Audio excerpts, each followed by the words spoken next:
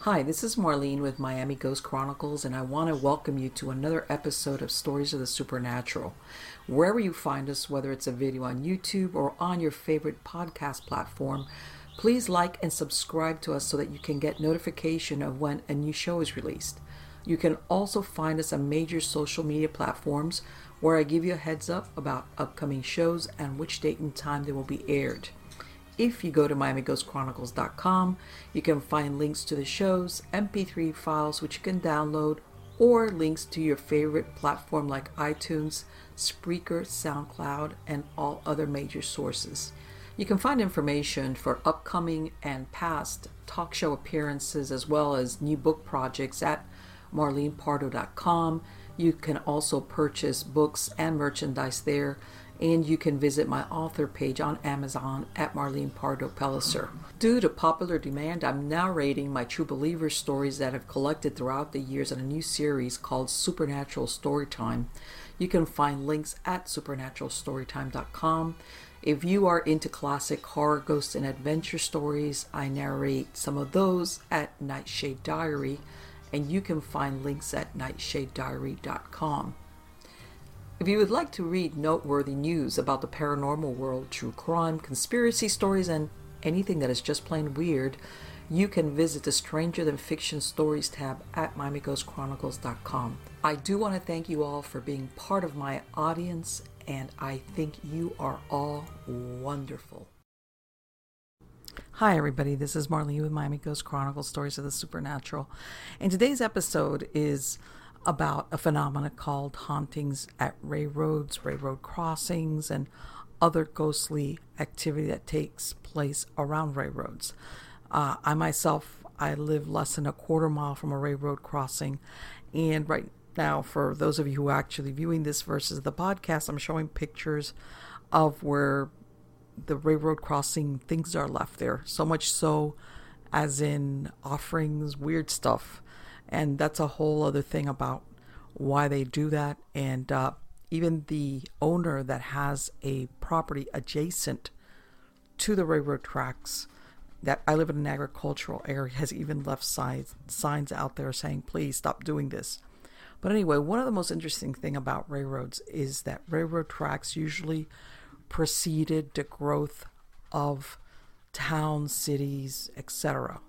This is how areas developed economically, and sometimes they've been there for a very, very long time.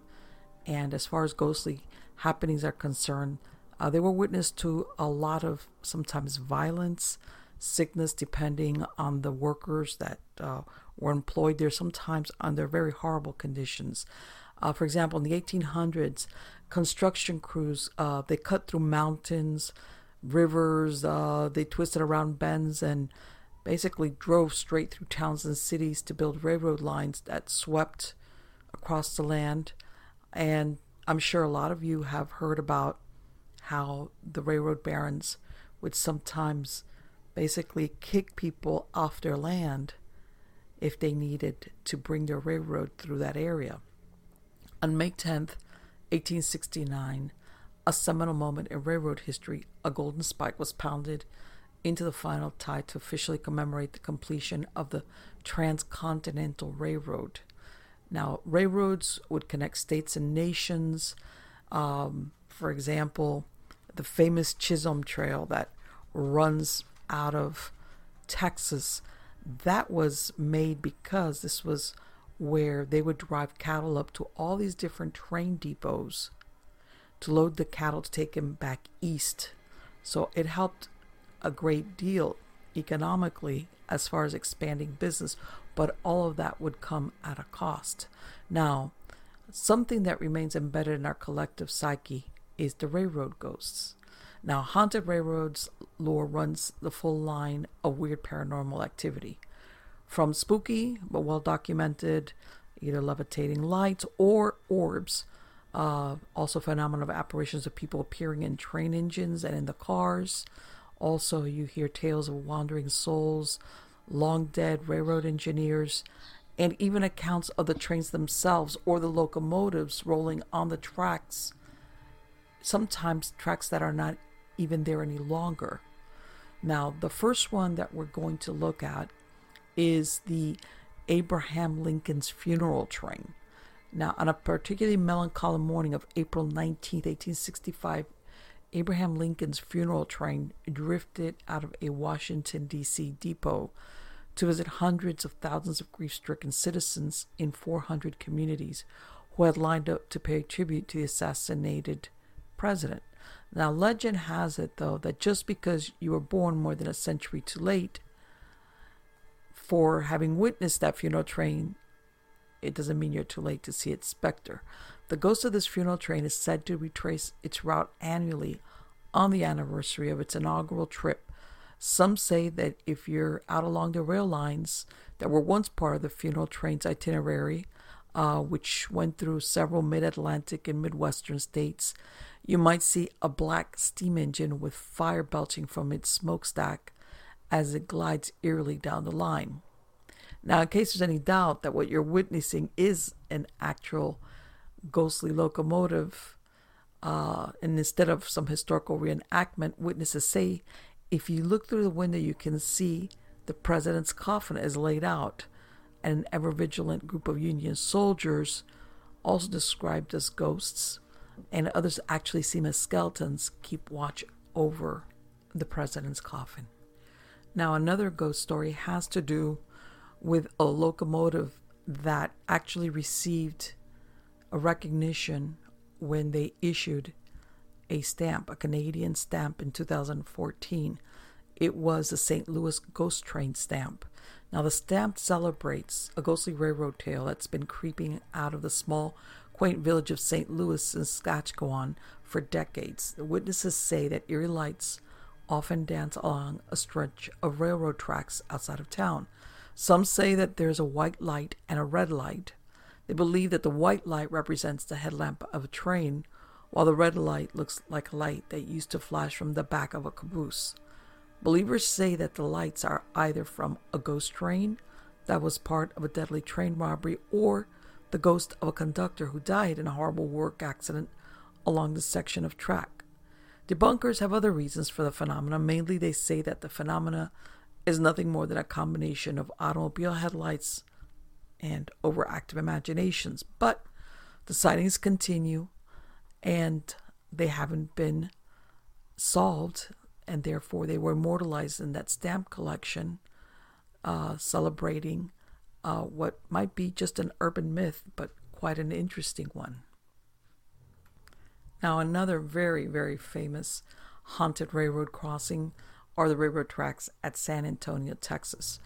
If you go right outside of San Antonio, there's an area near a place called the San Juan Mission, and you go to the intersection of Villa Main and Shane Roads, and you're going to come to a very unremarkable stretch of railroad tracks cutting through there. Now, you may seem like a very ordinary intersection, kind of something you see in almost any town or city you go to. But a lot of people that live in this place say that these railway tracks are very, very haunted. As with most haunted places, the location itself has its own grim origin and a history bathed in suffering, tragedy, and blood. It was here that, according to the lore, in the 1930s or 40s, there was supposedly a horrific accident. It is said that a busload of school children were making its way across the intersection when the bus stalled right there on the tracks, just as the train was speeding along towards them. The driver apparently did all he could to save as many of the kids as possible. But since this is now a haunted place and the story is key to it all, you probably see where this is going. The barreling train was unable to stop in time and collided with a school bus, shearing it completely in half and reducing it to wreckage, killing 10 of the children, as well as the bus driver himself. The version of the tragedy changes slightly depending on who you ask. For instance, in one version, the bus driver was a nun, and everyone was killed except her, when she was miraculously thrown from the catastrophe without a scratch on her. But in every version, we have a horrible accident involving the death of innocent children. Now, the result of this is that the intersection and that stretch of railway tracks is thought to somehow tether the spirits of these kids to it, and that they've stayed there in order to make sure that no one suffers the same violent fate. To this end, it's said that cars parked on the tracks will inexplicably roll forward on their own as if being pushed, and it's not uncommon for people to report the disembodied voices or apparitions of these lost children. Other weird phenomena reported from here include the appearance of tiny handprints on cars, cars stalling before they can even reach the tracks, ghost lights, and even reports of an actual ghostly train that will come careening down the tracks only to vanish into thin air. There have even been supposedly photos taken of the spectral children, including one taken that purportedly showed the ghost of a child holding a teddy bear standing forlornly by the tracks where she died all of those years ago. Now, this is a story that one witness described to Legends of America of a strange experience that she had on the tracks. One afternoon, I had gone to the railroad tracks with a few friends. After having driven over the tracks a couple of times, we were chatting with some visitors who had already taken a Lincoln Continental over the tracks once. They were a husband and wife and a visitor from Mexico who didn't believe the event, accusing the husband, who was driving, of making the car roll. So the husband and wife got out, let their Mexican visitor take the wheel for himself. They staged the Lincoln about 5 yards back from the tracks with the engine shut off. With their visitor in the driver's seat, the car suddenly began to scream and slamming on the brakes. However, he could not stop the car until it completed its crossing of the tracks. He had also tried putting the transmission in park, but it still sped forward. I've never seen anyone so terrified. Once the car finally stopped, he jumped out, still screaming and shouting in Spanish, then demanded that his host take him back to his hotel, stating further that he was leaving and was never coming back. I once went over my 1968 Firebird convertible with a new parakeet in the car. The bird had been chirping happily until we staged the vehicle for the tracks, when suddenly his chirping was completely silenced. It was until we left the area that he began to chirp again. Quite a story. Such phenomena have made the tracks a popular place for macabre curiosity seekers looking to experience something paranormal for themselves, and many report not being disappointed. Indeed, visitors are known to sprinkle baby powder upon their vehicles in order to accentuate the handprints that appear, and accounts of witnessing these prints appear in the powder are numerous. Such stories have been enough to draw droves of people, even up to this day, as well as to gain the attention of various paranormal researchers, and the haunted railway tracks have appeared on shows devoted to such things. It's all very spooky, to be sure, but of course there are those skeptical of all of this, and there have been many attempts to debunk the tales as a mere local urban legend. The rolling of the vehicles are explained as being the result of a very slight incline, which through an optical illusion makes it appear as if it is an actual uphill slope. However, this does little to explain all the other paranormal phenomena allegedly experienced here, and there are plenty of people who believe that this place is truly haunted. One local believer has said of the tracks and the efforts to debunk them the following story. I used to live in Seguin, Texas. I know many dispute the legend of the railroad tracks. However, I was witness to one very indisputable event there in my late teens, early 20s. Personally, I don't think a toe degree declination is enough to push a 3,600-pound car, which is 2 tons with passengers, over those tracks with no starting momentum. But personally, I think the experts are debunking the myth so that people stop coming to the ghost tracks. The area has developed considerably since my visits, with a number of nearby residences. When I went, it was countryside, near an industrial area. Also, the targeting criminals probably live nearby, kids, teens. If their debunking helps divert unwelcome visitors, more power to them. However, I know the tracks myth is real. Incidentally, I never went over the tracks with the engine running, unlike most who try this. Time frame of my experiences there was mid-1970s to 1981. Whether or not a bus did get struck by a train there is something psychic in the area. I personally think the spirits there go further back in history than the use of buses. Was there an orphanage there once? Did someone once stall there in a vehicle after the tracks were laid and got killed? Those are the questions that the debunkers should be researching. So, is there anything to this tale? Or is it all urban legend and misunderstanding? Well, the following is an account of what is described to be the real original bus crash that took the lives of several students. It took place on December 1st, 1938 in Salt Lake, Utah. And the story was described as a school bus was heading to Jordan High School through a dense winter storm as a loaded Denver and Rio Grande freight train rolled north towards Salt Lake City, according to the information that was posted on the newspapers of the day. Near the railroad crossing, the driver stopped the bus. He opened the door to look beyond the thick fog, but he didn't see the 80-plus car, the Flying Ute, the name of the train, approaching at over 50 miles per hour. At 8:43 a.m., the bus pulled slowly forward across the tracks. Now, upon seeing the bus, the train crew immediately applied the brakes, but the collision was inevitable. The collision claimed the lives of 23 children and the bus driver. The 15 survivors faced a lifetime of serious physical injuries and emotional scars. In the wake of the horrific crash came railroad crossing laws, mechanical crossing arms, and national regulations that are still in place today, including the mandatory requirement for bus drivers to not only stop at railroad crossings, but also to open their door and driver's side window to look and listen for oncoming trains. So, how could this story make its way across the nation from Salt Lake City over to San Antonio? Some think that it made the headlines in the newspapers, including the one in San Antonio. As a matter of fact, it made the headlines all over the country. And perhaps after a while, some people made up the story and it gained momentum and then took on a life of its own.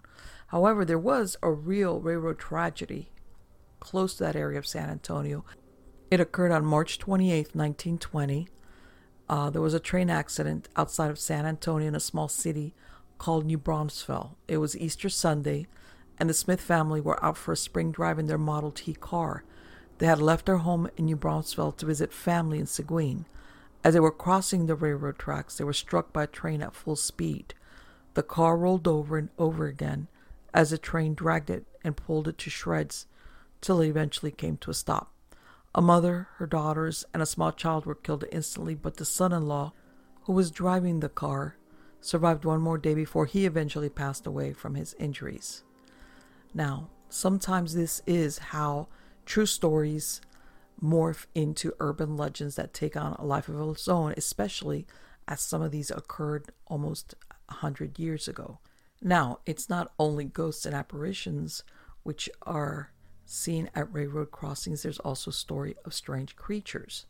The following is a story related by the late Brad Steiger that occurred in 1964.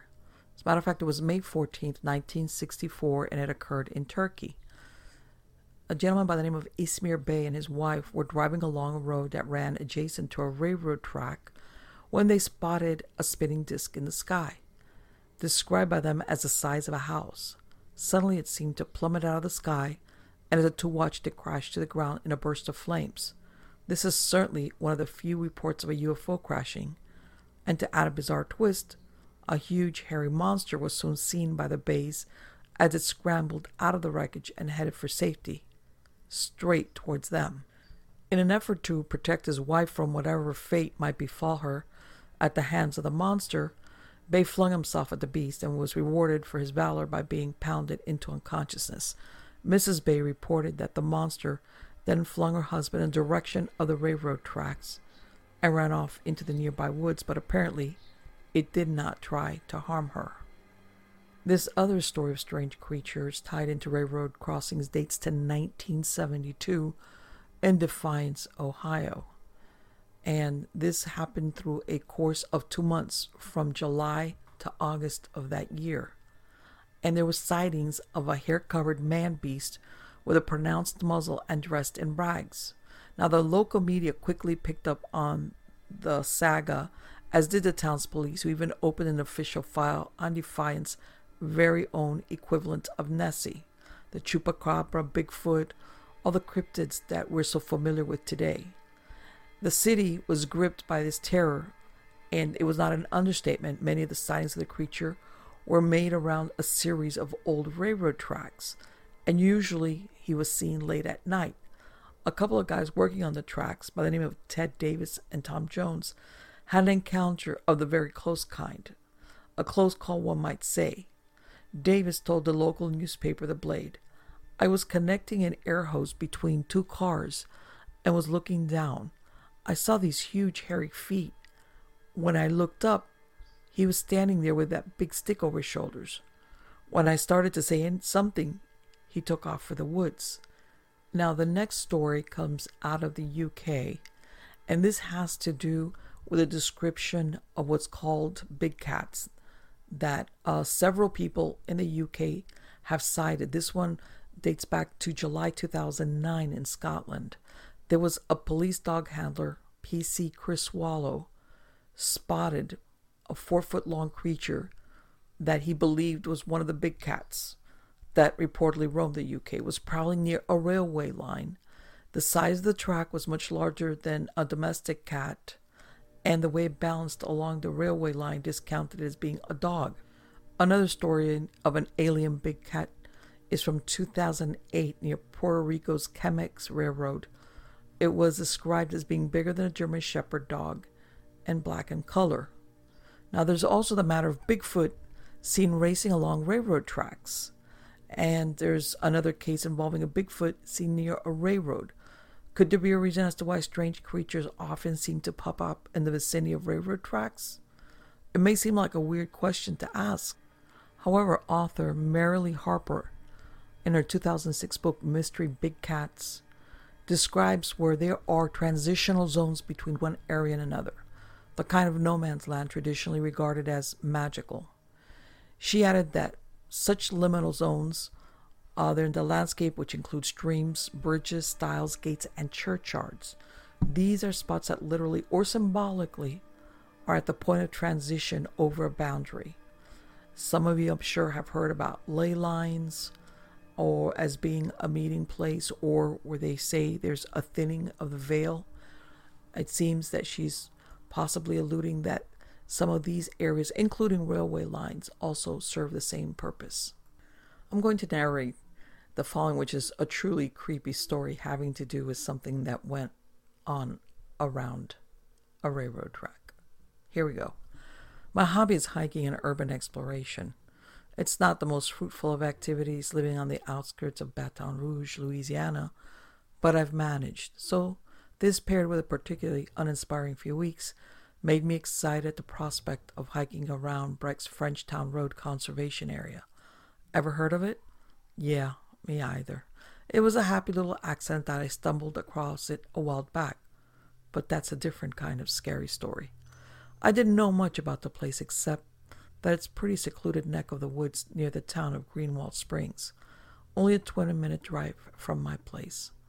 All I was expecting to get was some artsy shots of trees and give my Rottweiler Charlie some exercise, but I stumbled across some strange things I think you may be interested in. I'll be the first to say I'm not easily scared. Hell, I've slept under my fair share of highway overpasses back in the day, and I can't really afford to be spooked when prowling around abandoned warehouses for adventure. To be honest, I've probably frightened more people myself by being places I'm not supposed to be in. But I digress.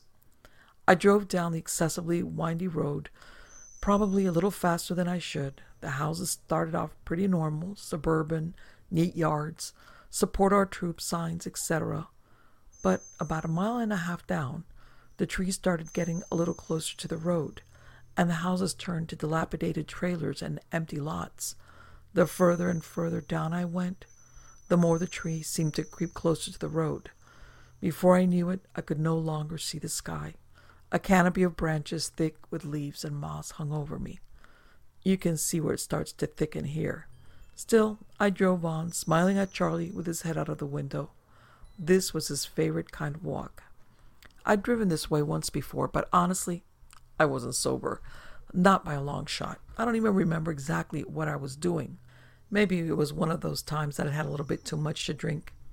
Anyway, the truth was that I love to hike, and I've camped out all over rural Louisiana. I've never been unnerved by what I found, or come even close to leaving early. Right before the road dead-ended, it narrowed. It was making it impossible to turn around. If another car had been trying to drive the opposite way, we would have had a hell of a time maneuvering around each other. Luckily, there wasn't a car in sight, or any more houses. In fact, there was nothing more than the woods and me. Each curve was potentially the end of the line. I wasn't using a GPS, but I knew the road wasn't that long. After nearly 4 miles, looming up ahead was a small railroad overpass. The bridge was small and really run down. While passing under it, I noticed a few pentagrams and other seemingly arcane symbols. Nothing that really alerted me, though. I used to do stupid shit, too. I can't judge what most likely some high school kids were doing just to rebel. I parked in a small gravel clearing immediately after the bridge. There was some weird graffiti. Ominous, but nothing I hadn't seen before. I have to say, the air was different out there. I'm used to Louisiana's blanketing humidity, but this was different. Not drowsy, but almost like the air around me was as thick as cotton. And believe me, I've been in my fair share of musty places. I can't say I expected it. Anyway, I pushed the apprehension aside. Charlie didn't seem concerned whatsoever, so I figured it was just in my head. I grabbed my bottle of water and we got on the way, enjoying the fact that there were no other cars parked. I'm not completely antisocial, but I don't really care for following the trail, nor was I sure of what was off limits and what was public. The most candid pictures and experiences come off the beaten trail, as they say. Charlie bounded in front of me, always unafraid to take the lead.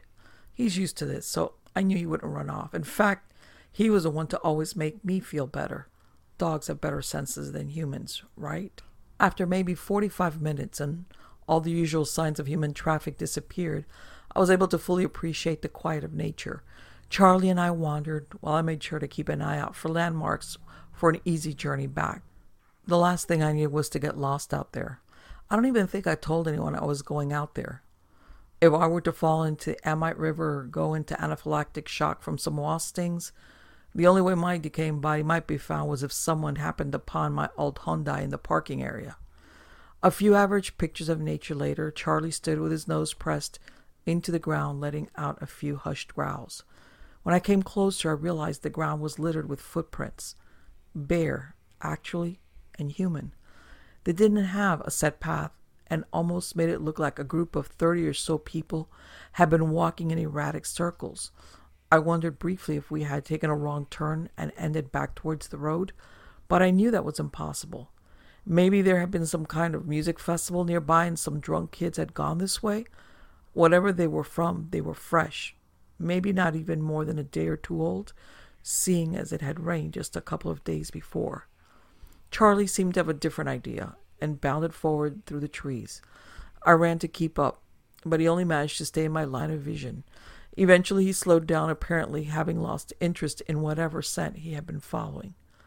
I sat on a fallen tree trunk, struggling to catch my breath. Kids, don't ever smoke.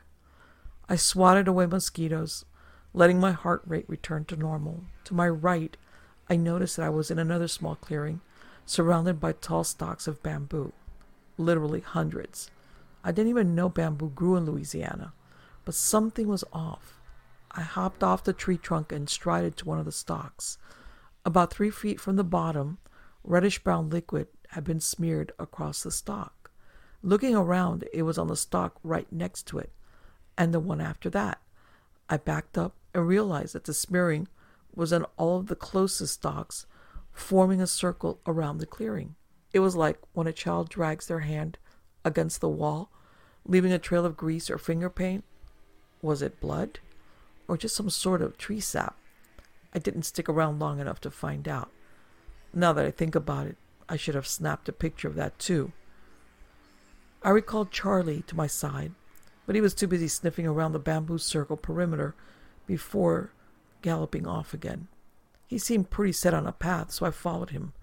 By then, my arms and legs were speckled with mosquito bites, and I still couldn't shake that heavy air feeling. We'd turn back in an hour, I had decided. Before long, Charlie stopped and started to whimper. In between the thicket of trees and spider webs, I looked up and saw an old run-down house. It was small, but still large enough to rise over the tall underbrush. It almost seemed like it had sprouted up from the ground. The tree seemed a part of it. The canopy touched the roof, and a large branch was hanging off the side. The front door was closed and looked as if it had been that way for decades. Moss hung down over most of the windows. We crept around the back, staying a good few meters away. A steep downward slope didn't leave much room, however, and a thicket of moss and leaves covered almost the entirety of the rear. In the distance, I could hear the whooshing of the Amite River. Or was it the Comet? I wasn't sure. They come together somewhere in these woods. Me being me, I tried to take a few steps closer. I was itching to go inside, but then Charlie growled from behind me, so I stopped and looked back. He had his paws against a large oak tree, letting out a menacing growl. I looked up and saw the same reddish-brown liquid on the tree, in the form of a weird kind of pentagram, filled with symbols I had never seen before. Above it was a pair of needle-nose pliers crudely stabbed into the trunk. I pulled on Charlie's collar, leading him back around to the front. The door to the shack was wide open, though I was positive it had been closed not 5 minutes ago. It was so dark inside that I swore the sunlight was being sucked into the building. I knew I should be going, but I felt almost drawn to it. Whether it was fear or curiosity rooting me in place, I still don't know. Then a loud crunching sound uttered from the woods behind the shack. I now noticed Charlie began whimpering and patting around me nervously, probably for a while. I crept closer, morbid curiosity getting the best of me. Despite the lack of lighting, I took a picture of the sloping woods. I didn't have time to examine it until later, as another loud crunch came from a different direction. This meant it was time to leave, and quickly. I called Charlie to my side and we retreated, heading in the direction of the car as fast as possible without downright running. When we passed the strange footprints into the less traveled part of the forest, I relaxed somewhat. Whoever had left that shack or been behind us hadn't decided to follow. Even though we slowed our pace to rest, we were moving more quickly than before. Charlie seemed bothered, and I'd be lying if I said I wasn't unnerved myself. But doors don't open by themselves, the last time I checked, and whoever left managed to get out of sight noiselessly before we could even make it back around. Then there was that noise behind us. I mean, it was more than likely a deer or a fox looking for some food, but the circumstance felt odd. What animal hears and approaches a human with a canine companion? Charlie and I slowed to our normal walk once we reached the main trail. I was insanely curious as to what was in the shack, but it was slowly getting dark out. The trees definitely wouldn't let enough moonlight for me to even see inside. I would have to come back, maybe this time with more than a bottle of water and a pocket knife. Along the ground, I started noticing flowers, or flower petals, actually, rose petals. Fresh red rose petals were scattered along the trail like a wedding aisle. There weren't even footprints, just the bright red petals. It was at this point that I was positive that somebody was trying to scare me. The petals weren't there before. I was sure of it. I sidestepped most of them and broke through the trees into the cleared parking area. Charlie bounded ahead of me and came to rest beside my car.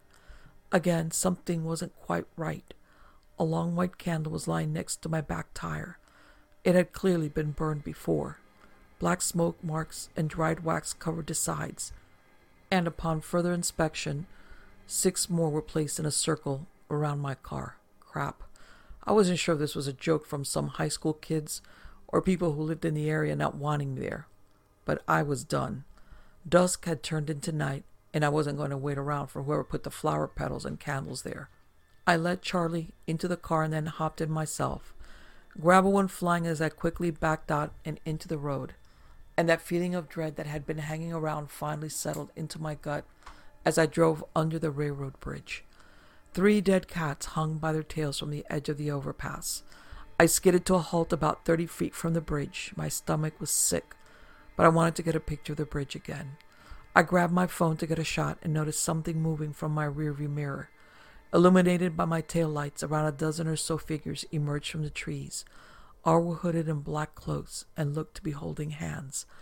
I shifted into park and started to roll down my window, but as soon as my foot was off the brake, they started walking forward as one. Charlie let out a small whine. I couldn't help it. I peeled out and sped down the twisting road, barely even stopping at the through intersection. As soon as I was off the road, I let out a breath. Charlie's spirit seemed to lift, and that heavy feeling was gone. I'm not sure what was going on back there, but it didn't seem too friendly. I guess that's what I get for not finding out a place before I go first. Maybe there are answers there. Now that I'm home, I can't stop thinking about the shack in the middle of the woods. What's inside? Why is it still there? Reckless or not, I have decided to go back. I won't have another chance until Wednesday, but that gives me time to prepare. Now that I've taken a few days to do a research, I have found out that Frenchtown Road has a few rather interesting urban legends attached to it. In one, I found a witch threw a baby off the railroad bridge as some sort of sacrifice. In another, someone escaped a mental facility and the patients would wander around as hitchhikers. There's also stories about meth labs, swamp monsters resembling the Yeti, but the most interesting and most fitting seems to be the one about, you guessed it, devil worshippers. They supposedly cursed the bridge, making any car that stopped under it die for several seconds, long enough to be overtaken by the cultists, witches, or whatever you want to call them. In short, this whole area of Greenwell Springs is a cesspool of weird supernatural elements, or possibly just weird people stumbling around. Who knows? Regardless, I wanted to go back, just a lot more prepared. I packed a serrated hunting knife, pepper spray, a brand new machete, and a leash in case I needed to direct Charlie away from danger. Now, I hooked up with a girl I'd met not recently. Her name was Penny. She was really nice, in her 20s, and she had pink hair. She seemed smart enough and had spunk. The only problem was that she couldn't necessarily defend herself from a squatter or any weird person. However, she did bring her own gear and seemed well prepared. A bit of conversation later, and we were on the road to find out the truth and deliver some pictures. She sat in the back with Charlie the whole way, petting and cuddling him. He can be a ham, and I'd be lying if I said it didn't make me relax to see him approve of her. Pulling under the bridge once more was a strange feeling, in the sense that the atmosphere was exactly as heavy as before, maybe even more so. Glancing at Penny told me she could feel it too, but unlike me, she seemed more excited the closer we got. It was hard not to smile at her enthusiasm. It's been a while since I've had company on my trips that could talk back, and we were on to something big. It was obvious. Once past the railroad, I noted that the dead cats were gone. I guess whatever park management there was around here took care of it. We drove on, me taking care to park in between two other vehicles in the gravel, a baby blue SUV and a muddy pickup. It afforded me some concealment, and I wasn't planning on taking any extra chances. It was now or never. Our first stop was a strange-looking statue stump next to the bridge. Only it wasn't there, just some dead grass and unearthed ground where it had been. There were footprints all around the area, but that wasn't unusual considering hikers do come here. They also didn't lead anywhere but the usual trail taken by the park guides, and certainly not the path I had found. Whatever it was, I don't think we were supposed to see it. So doesn't it bother you here that your name was spray-painted on the bridge? Penny asked. Her eyes darted above my head to stare at the railroad overpass. I didn't mention it before simply because I didn't think anything of it. I have a pretty common name. And there it was, messily painted on the side of the overpass. Even after everything, I don't know if it's significant or not. Not really. That bridge is old, and I'm sure I'm not the first person to be exploring out here. Come on, the trail I started off on is this way, I replied. Thanks for letting me come along with you. I live for this kind of stuff. It's too bad that no one else could come with us, though. Isn't that right, Charlie? Penny bent down to let Charlie lick her face. It didn't make much of a difference, however. Charlie's huge even for a Rottweiler. He probably could have stood on his hind legs and been taller. I briefly worried again about her size compared to an attacker, but felt better seeing her wooden baseball bat. It's no problem, I said. I normally like being alone, but not when I'm being targeted for some prank or satanic sacrifice. Might as well find out which one. She smiled at me then, brandishing her weapon like it was the bottom of the knife. I led Penny down one of the main trails. Luckily, she was sensibly dressed in jeans and some old combat boots. It wouldn't totally protect her from a snake or spider bite, but it would help. Hey, look. What? What are we going to do if there's some Heisenberg type of guy cooking up a big batch of meth? Or that there's some witch who's trying to lure us to the shack, but instead of candy, it's weird little gifts? I couldn't help but laugh. The air was thick with tension, yet the image of a green and warty witch leaving candles and rose petals lightened the mood. I paused. A branch cracked somewhere in front of us. Charlie's ear stiffened, obviously alerted to the same sound I was. In a split second, he tore off to the right, leaving the trail behind. We ran after him. I used the machete I brought to clear some of the underbrush and spider webs out of the way. But it was still hard. After a full minute of running, I caught up to Charlie, lying down in another small clearing. Penny lagged behind me, but my body had taken out the last of the stray branches in the way. Charlie, what is it? I crept closer and saw that he was gnawing on a large bone. And I'm not exactly a bone expert, but this was big. It had to be from another big dog or a horse or something. Penny trudged up from behind me, sounding worried. I tried snatching the bone away, but Charlie let out a low growl and turned the other way. You really need to move. Look around you. I was still preoccupied with getting the bone out of my dog's mouth. There were small bits of metal or ligament on the sides, and I was terrified that it had been poisoned. Look, Penny finally yelled. I looked back. What?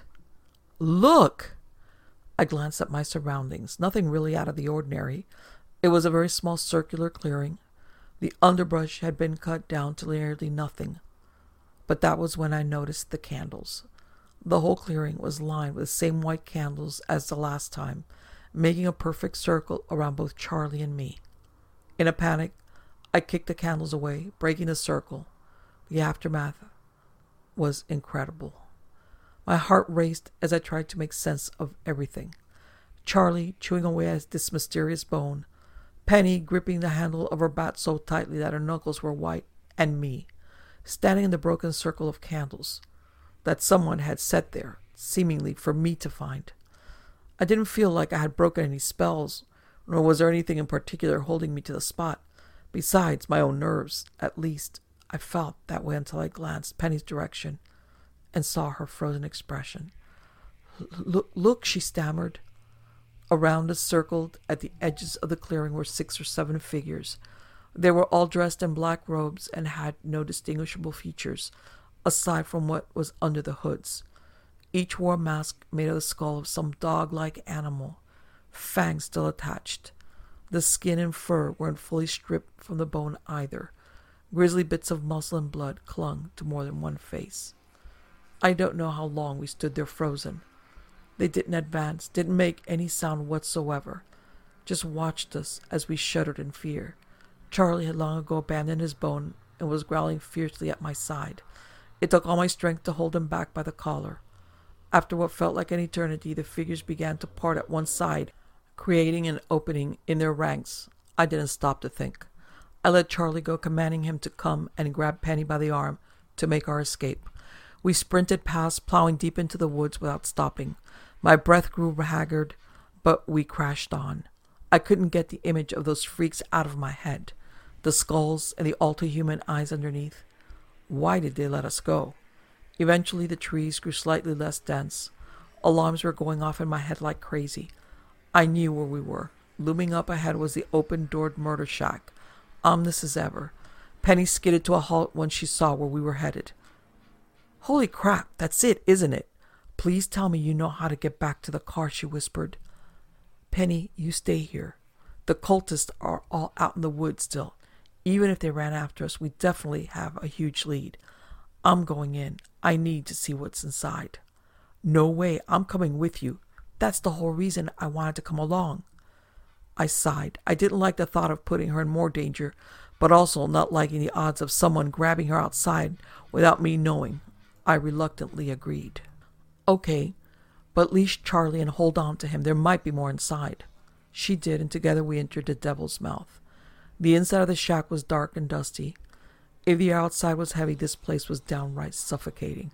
A stench instantly filled my nose. Something nearby was rotting. Penny switched on her flashlight and pointed to the nearest wall. Long tendrils of candle wax hung to the metal, like pale fingers itching to touch the ground. Rusty tools hung on a rack above a makeshift plywood table. At least I hoped that was rust. We crept down the small hallway to the right, then entered a much larger area. Charlie in the lead. Black sheets hung down over most of the walls, affixed with old bent nails. This effectively kept all lights from the windows from pouring in, though it also made it impossible to see without both Penny's flashlight and the flashlight app on my phone. The same wax from the entranceway covered the sheets. "Hey, is that your wallet?" Penny questioned. I followed the beam of her flashlight to a pile of chopped wood in a corner of the room. Sure enough it was. My wallet lay closed and flat on top of the wood. They had found it. I set my phone down and opened the wallet to examine the contents. Nothing was taken, but I still planned to cancel my current card. By my side, Charlie let out a low whine. He was getting antsy. How long had we been inside? 1 minute? 5? I wasn't sure, but every second longer was risking our lives. I turned to Penny and whispered, "Take Charlie and stand by the door. Yell if you see any of the black cloaks." She nodded and led my dog back to the open front door. His black fur was standing on end, yet he dutifully followed. With Penny on the lookout, I felt more confident to explore. I traipsed deeper into the shack, using my cell phone flashlight as guidance. The floor was stained concrete, but it was too dark to see the color. In the middle of the room was another plywood table, though much bigger than the one near the entrance, and like the floors, it was stained a dark brown. I ran my finger over the wood. Not wet, so at least it wasn't fresh. On the table was a binding of rope that appeared to have been cut on one end. Next to it was an iron fireplace poker with something stuck on the end. I didn't examine it close enough to find out exactly what, however. Penny sneezed from the other side of the room. "You okay?" I whispered, yelled into the darkness. "Yes, but we should probably hurry," she returned. Charlie whined, almost as if in agreement. For such a fierce-looking dog, he could be a baby sometimes. I continued on. At the furthest corner of the room, a small storage closet was partially opened. I used my foot to push it the rest of the way, revealing a shovel, a dirty axe, and a dozen long poles with hooks on the end. I shuddered, guessing what they could possibly be for. I backed up quickly, nearly tripping over a lump on the ground. I directed my flashlight downward, only to see the decaying body of a raccoon crawling with thick white maggots. It was strategically placed exactly in the middle of a pentagram made with candle wax. At least we found the source of the smell. I'd had enough. I turned to finally leave, and that's when I saw it. In the opposite corner stood a 7-foot-tall cross, only it wasn't a cross. It was badly constructed of 2x4s, thick tree branches, and cinder blocks. And nailed to the center was a picture of me. It was a year old, right before I decided to get my life together. I was standing in my driveway smiling while holding a much smaller Charlie. I'd got him as a puppy when I decided to go ahead and just get my life going in another direction. This picture was impossible. No one was with me that day. Literally no one. "Penny, come hold your flashlight while I get some..." "Hey, they're coming!" I ripped the picture from the nail that held it in place, but dropped my phone in the process. Reaching down, I grabbed it, but also felt something else. I didn't have time to look, but I took it anyway. I tore down the hallway to the door where Penny and Charlie were waiting. I could see 2 cloaked cultists emerging from the tree line at the far end of the shack. I grabbed the leash from Penny and ran, helping her along the way. Glancing back, I saw that they were slowly following us, like Jason and Friday the 13th or something. Passing by the bamboo thicket, I saw a figure standing behind the tall stalks. It made no move to follow us, but I didn't stop the pace. "Hey, stop!" Penny panted. She was getting winded. We both were. I took her hand and slowed slightly. I could see the trail in the distance. We would make it if we found the trail. I just knew it. A whelp sounded from Charlie as his leash got caught on a low-hanging branch. Cracks and crunches were sounding from right behind us. I didn't have time to do anything else, so I grabbed my hunting knife and started slicing through his red leash. I had lost a machete somewhere while running or in the shack. "Hurry, they're coming, I think. Got it." I cut her off, taking her hand again and running for the trail. We didn't stop the whole way. Charlie ran ahead of us, and seeing that his black boy in the distance comforted me. If he was going to make it, so were we. And we did. My car was alone in the parking lot. My hands were shaking so bad that I had a hard time getting the key into the lock. "Oh my God, look at your car." I ignored her, finally getting the doors unlocked. "Get in," I ordered. "It's blood. Your car is covered in blood." She was right. All along the bottom of my car was smeared blood. Bloody handprints were reaching up like the flames of hell, but we didn't have time to stop. I wrenched the door open and ushered Charlie in. Penny climbed in last, appearing to be in shock. We didn't talk until I pulled into the McDonald's where her car was waiting. "Look, wait. What is that?" "What's what?" I followed her gaze down to where I had hastily thrown my phone and the object I had grabbed from the shack. It was an old journal, and if I had any doubts about satanic cults or witchcraft, they're all gone now. It was written in a language that I don't know. Well, anyway, in short, I dropped Penny off and drove home. I don't think we'll be going back anytime soon. Once I got home, I took my hose and rinsed the blood off my car. I'm lucky that it's black, or for sure I would have gotten pulled over while driving. What can I say? My curiosity is sated.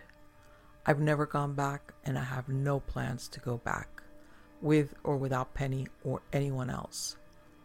And just in case you ever think of maybe going down some lonely road to walk your dog, once you see something weird, you need to stop and go back, especially if you find that it's someplace close to the railroad tracks.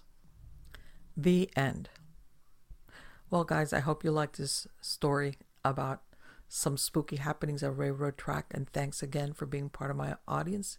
You are all wonderful. Until the next time.